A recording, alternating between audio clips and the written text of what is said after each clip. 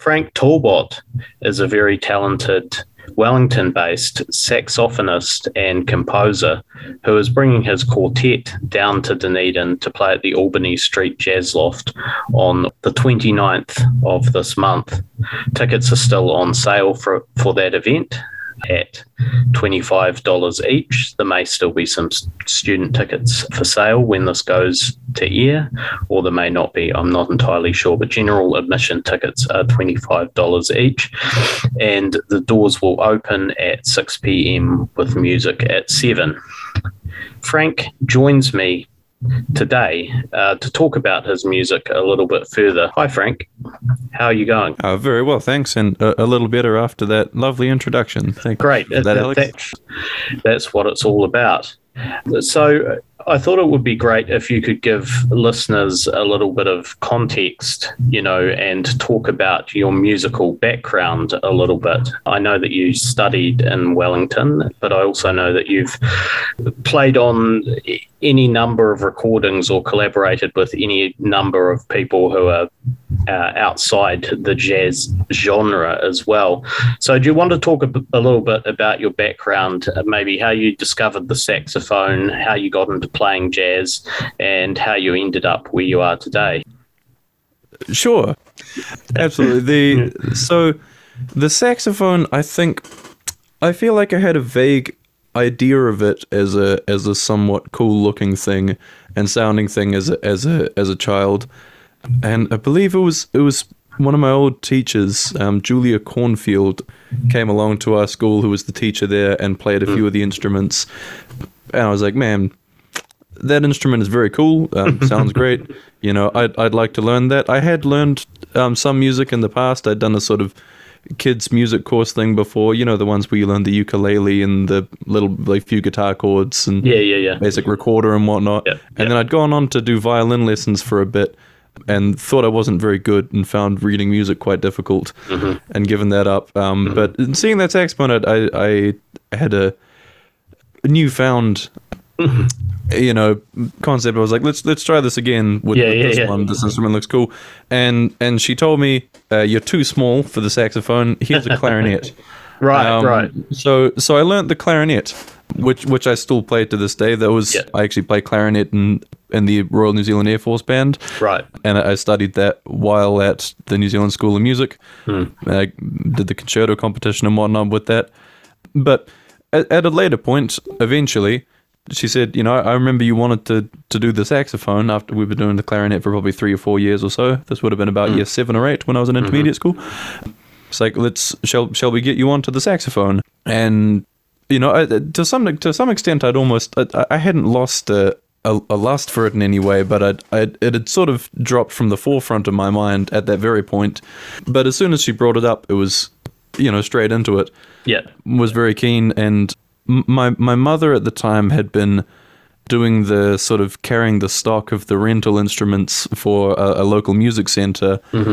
So she actually managed to pick up a saxophone quite cheap. I think only sort of $200 or $300 or so, out of their rental stock. So I'd have something to play with. And it kind of, all moved on from there. I think jazz first came about when I was in high school. We had the concert band, we had the string orchestra, we had a choir, a few barbershop quartets, and we had a big band. And the big band was, at least from my perspective, by far the coolest and the best sounding, and tended to have the highest musicianship, at least among the instrumental groups. We did some quite good singers from memory, but among the instrumental groups, the big band was sort of the elite-ish band, I suppose you could say, at my high school. And in hearing them play at assembly, I wanted to be a part. And as luck had it, my music teacher came to me one day. He knew I was playing clarinet in the concert band at the time, and he said, I've heard you play some saxophone. I said, yeah. And he's like, righto, come along to big band. Next week we'll have you on alto too. And that was great. And things kind of happened like that, of it just randomly getting thrown in the deep end. About a year later, maybe not even that, after playing in big band for a bit, my teacher said, are you free this Friday? It happened to be my birthday that Friday, just out of coincidence, but I was.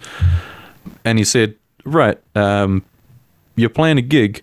Here's the charts. You know, you got 3 days to learn them. And I'd never played a small group jazz combo thing in my life. And I think I spent most of my time that night and the next night and whatnot just trying to practice these tunes. There were some tough ones, there were a couple of Charlie Parker ones and whatnot. Yeah, right. Yeah. And you know, I bluffed my way through it enough. I think I learned the heads fine. Improvisation was a growing thing. Yeah. You know, that sort of carried on. I got a teacher that showed me some of, you know, how to actually approach jazz improvisation over chord progressions and whatnot. And you know, eventually I met some people like Roger Fox, and I think Dave Lissick had been up at some point and had a yarn, and Roger Mannins and other great people. Oh, great. I was going to the CJC quite regularly in Auckland for a while. And that all kind of ended up bringing me down to Wellington. I see. And that was where I furthered the education, both classical clarinet and saxophone, as I'd mentioned. And you know, playing in the school big band eventually blossomed into playing in the Roger Fox big band, which I still do to this day, and was lucky enough to go with them over to New Orleans and New York. Where we recorded the most recent album last year. Was that last year? That was last year. It's hard to think, but that was January of 2020 before everything really hit the fan. Yeah. And that's plenty of waffle. I'm not sure if you want me to cut off there. I suppose I could talk a bit about other collaborations, I suppose, if you wanted. Yeah, no, that's great. But it's great to hear about those experiences you've had with, you know, some of the big names in New Zealand jazz. And it's interesting that you'd sort of had this contact with a number of people already up in Auckland before you made the decision to then go down to Wellington, which is, you know, sort of considered by many people the jazz capital of New Zealand. I was just also curious, though, as I said before, about, you know, perhaps other people you've worked with outside of jazz as well, and how that might have come about. Well, I mean, I've always been interested in a variety of genres, I suppose, as a kid, I think my favorite records were some of my parents' split ends and crowded house recordings. Yeah, same actually. Some of my favorites there, and getting into sort of the end of kind of around about intermediate school, high school, was all sort of heavy metal and especially progressive metal really took my ear. Yeah, it sounds like we've got kind of a similar kind of early musical background in that regard. Yeah, sure. And you know, it's definitely not a disconnected one. I know lots of my colleagues that went to jazz school. Equally, there's not all by any means, but there's definitely a strong interest in heavy metal, and I think I definitely hate to put value judgments in the sense of people calling things art music or whatnot. Sometimes leaves a bad taste in my mouth, but if purely for ease of communication, we could call more technical music, I suppose, in some aspect. Not to say that really means anything's better or worse, but just in that kind of sense, I guess that attracts more music geeks kind of things. You tend to find both that sort of progressive metal kind of stuff, especially if people get very theory heavy and technique heavy. I think has a lot of parallels with the way people operate in jazz circles and in classical circles as well, for that matter. Jazz didn't really hit my ears till, as I said, later in high school. Collaboration wise, I've done things with. I mean, most recently there was a progressive metal band, progressive rock and metal, I guess, band from Auckland wanted some saxophone parts done, and there's always similarities in the sense, you know, you always want to play in tune, you always want to play in time. You always want to play with a good sound, and the notes of a B-7 chord don't change. There's still a B-7 at the end of the day. Although you might, you might emphasize different notes. Of course, if it was a pop recording, you might be playing more pentatonically, and if it was a metal recording, you probably could add more dissonance as you would in jazz. You might tend towards some of those more diminished sounds. Sure. And certainly making more use of some of the sort of avant-garde kind of more sporadic, kind of aggressive sounding sort of growl and other timbres, I suppose could have made more use of, as I did in recording for another colleague of mine, Chris Bierink, wrote a heavy metal big band suite. That was his whole master's thesis. Yep. And I suppose I mentioned pop in there as well. On I play in the Julie Lamb outfit at the moment. Oh, okay. Yep.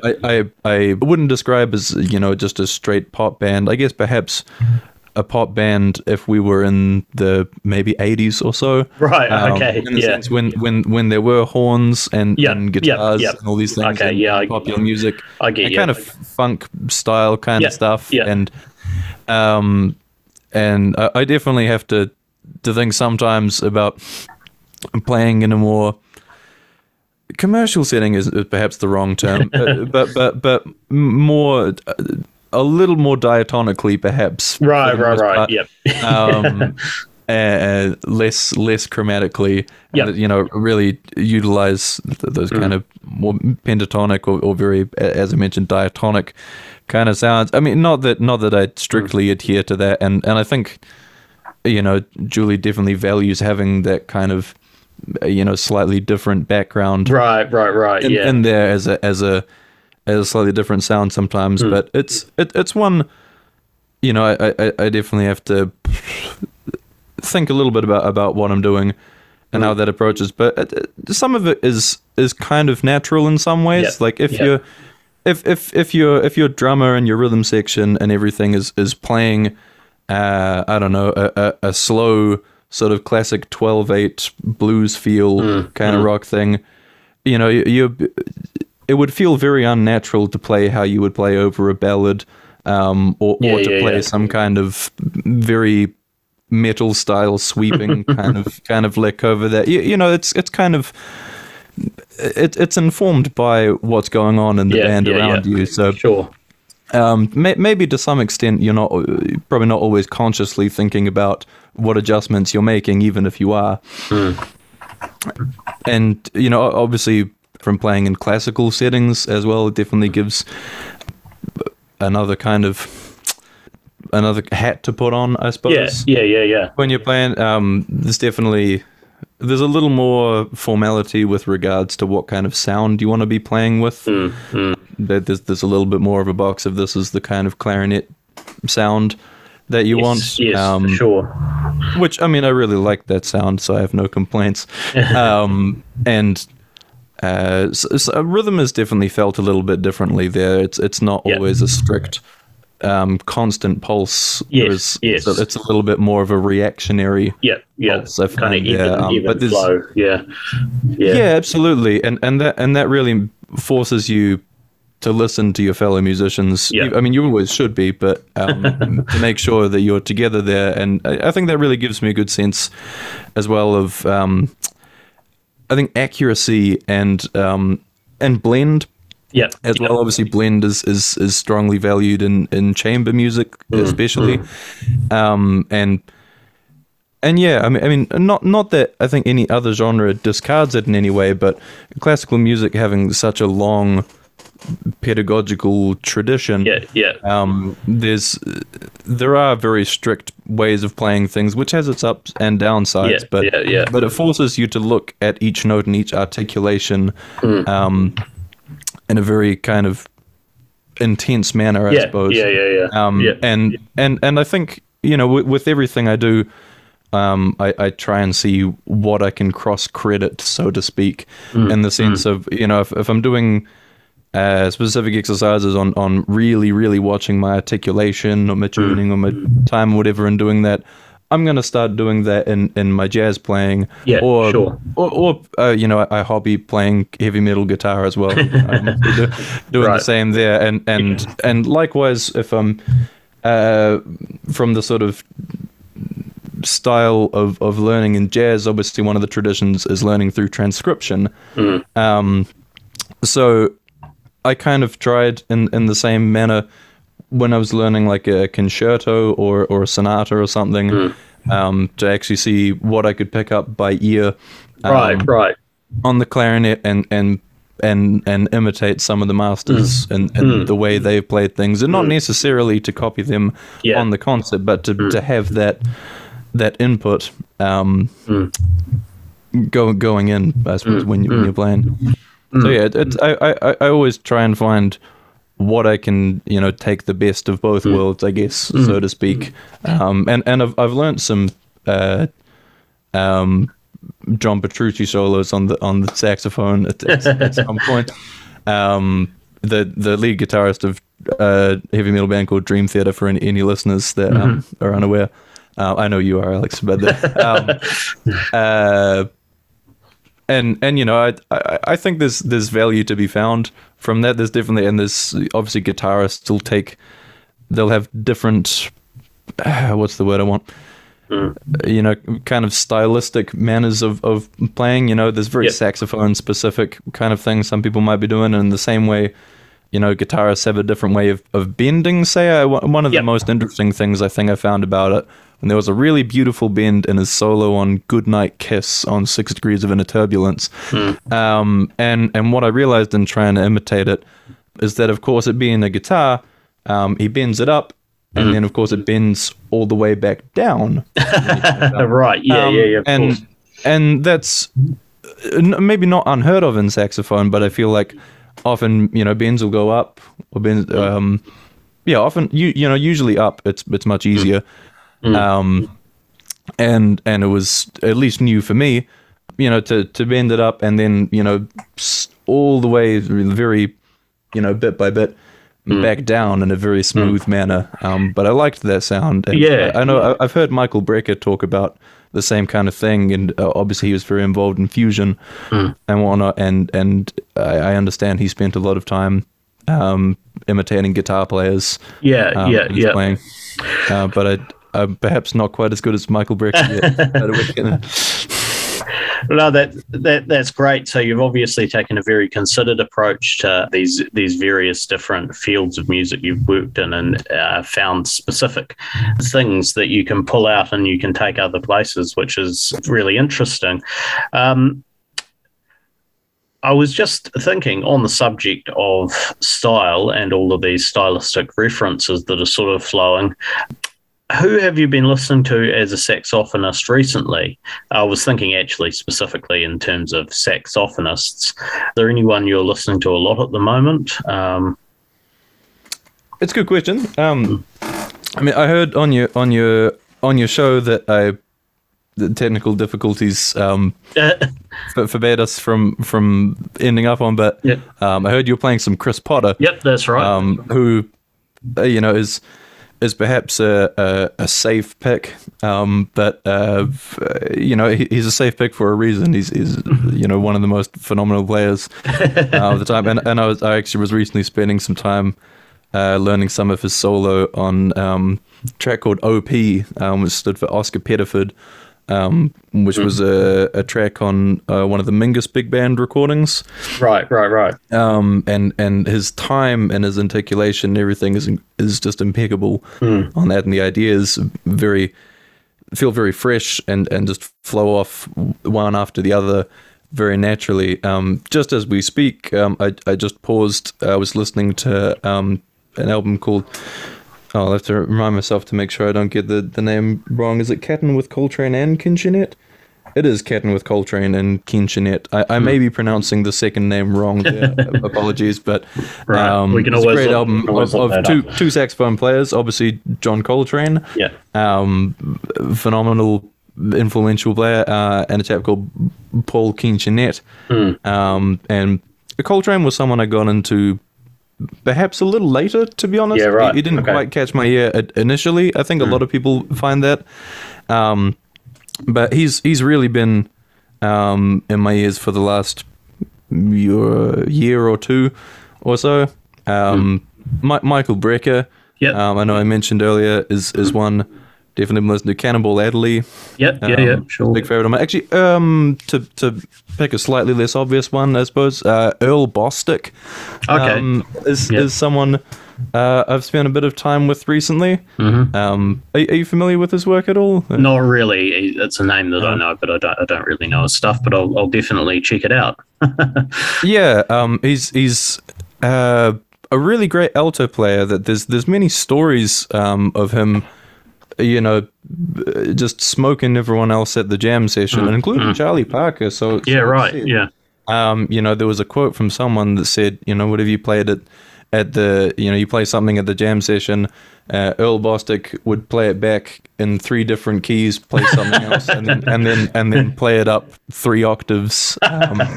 He's well known for having an incredible altissimo register. I think it was Art Blakey said he was the most incredible technician of the saxophone he'd ever seen. And I'm told he actually taught Coltrane some tricks at some point. But he has. I'm not sure if there's any recordings of him playing jazz. There's stories from some of those greats like Coltrane or Art Blakey or the rest, but most of his recordings were of he was quite into that kind of rock and roll sax kind of thing. Right. Which he's great at, and the recordings are fantastic. One you could have a look at if you want to play is Up There in is it Up There in Orbit or Up There into Orbit? I can't remember exactly, but it's a great piece. Has some of the most astounding technical saxophone stuff you hear, and this is back in the 50s, and he's playing higher than most guys can play today. Yeah, right. Yeah. But yeah, I'm not sure if he didn't like the style for recording purposes, or if he was just looking to make more of a living commercially, or what. They're all phenomenal recordings, but I guess he's somewhat forgotten in the jazz tradition because he didn't really record in that sense. Right. Okay. Yeah, that's interesting. I'll see if I can track down a couple of those albums and maybe incorporate a couple of tracks in the playlist for the show. When this goes to air. One other interesting one worth mentioning, I suppose, was one I just kind of recently got back into that I used to listen to quite a bit. I've been listening to again. There's an Italian trio called Zoo. Might be Zoo, or even Tsu. It's ZU is how it's spelled anyway. Yeah. Actually, I know the name. And weren't they kind of? I could be wrong here. I'm just riffing off the top of my head. But weren't they kind of in the 70s associated with that kind of rock and opposition movement, like kind of Universe Zero and Henry Cow, kind of avant prog rock, or am I completely off base and thinking about someone else entirely? The style sounds right. Yeah. But are they later or something? Because I don't think they made their first albums till maybe the 90s. 90s, okay, yeah. And and throughout the 2000s and whatnot. But maybe really, really fascinating. It's a trio. Just a drummer, a bassist, and a baritone saxophonist. Okay, cool. And they sort of started off in a kind of rock avant-garde, perhaps sort of free jazz influenced. I think there's probably some influence from some guys like John Zorn, perhaps. Yeah, sure. Okay. Would have an influence on them, I would say. And as time went on, I think they got heavier. There's some of their stuff you could probably pretty easily classify as a sort of instrumental metal album, even if there was little or no guitar. It was mostly the baritone doing that. Or kind of verging on noise rock even, kind of in that kind of sphere a little bit. Yeah, some of it would I would say would classify. Yeah. Cool. Okay, that's really interesting. That's certainly an interesting bunch of influences to wet the whistle of our potential ticket buyers and listeners for the gig, which I'll just mention again to do a plug. This is Frank Talbot I've been talking to, and he's bringing his quartet down to play at the Albany Street Jazz Loft as part of the South Island tour he's doing, and he'll be doing that on the 29th of October. Tickets are on sale for $25 general admission, and you can find them via Eventbrite. So a couple of other things I was going to ask, Frank. Your quartet consists of a number of really fine players who reasonably in demand around Wellington, as far as I could tell when I was up there last. Phoebe Johnson on double bass, who's a young kind of up-and-coming bass player. Ayrton Foot on piano, who's a really strong keyboard man. And is it Jeremy Richardson? Jeremy Richardson on drums. That's right.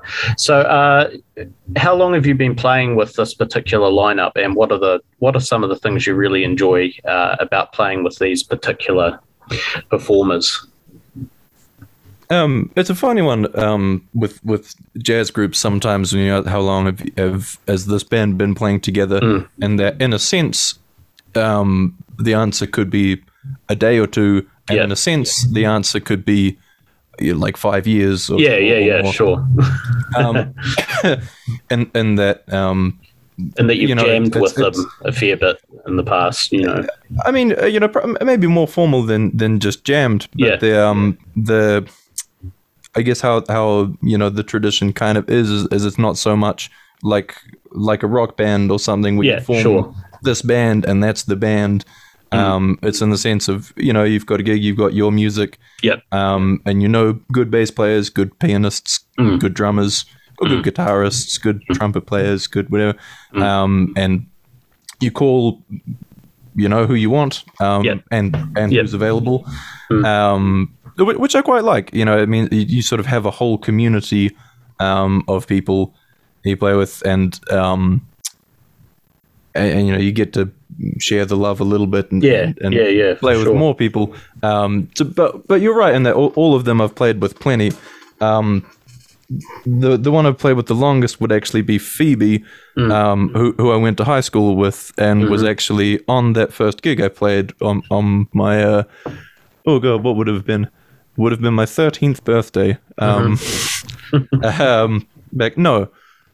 would have been later than that. It would have been my 15th birthday. My apologies. And so I've been playing with her since that would have been 2013.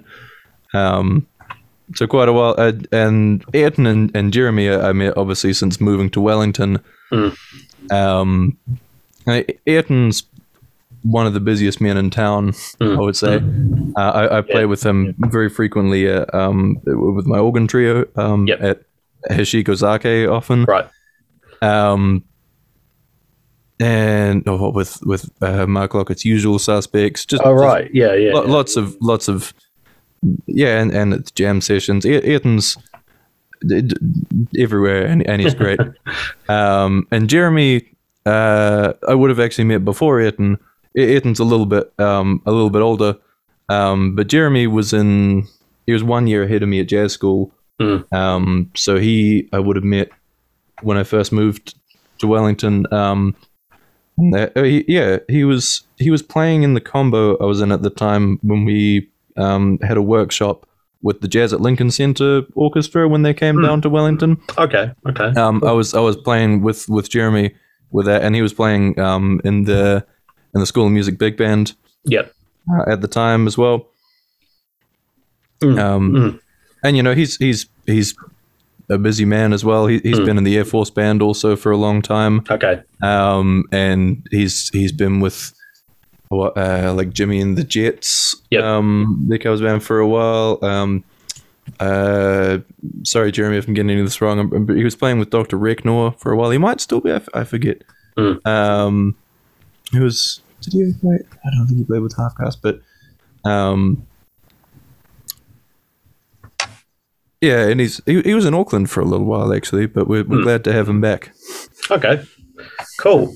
Oh well, that sounds fantastic. And where else are you playing on this tour? What other dates do you have aside from the Dunedin?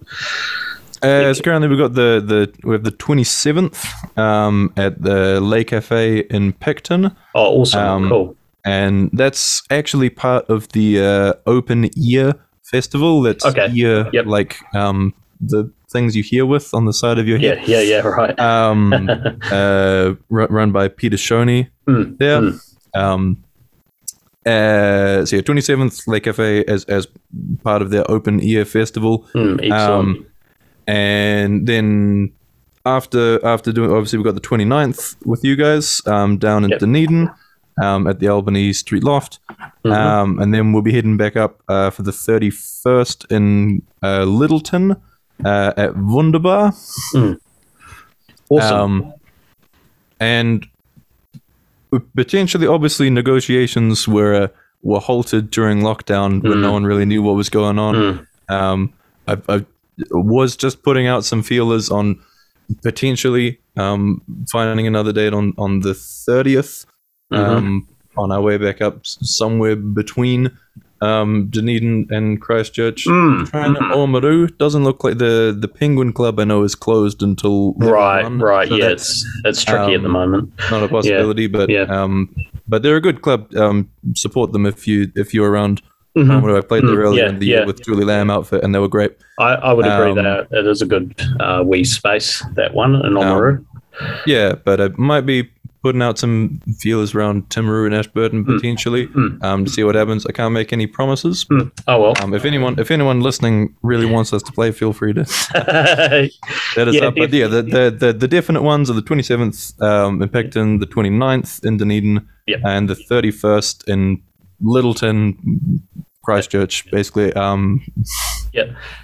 Awesome. Sounds like an excellent wee tour. And if anyone else is listening from around the South Island and not just Dunedin, you've got some dates to check out there as well. And I assume you can buy tickets online to all of these events.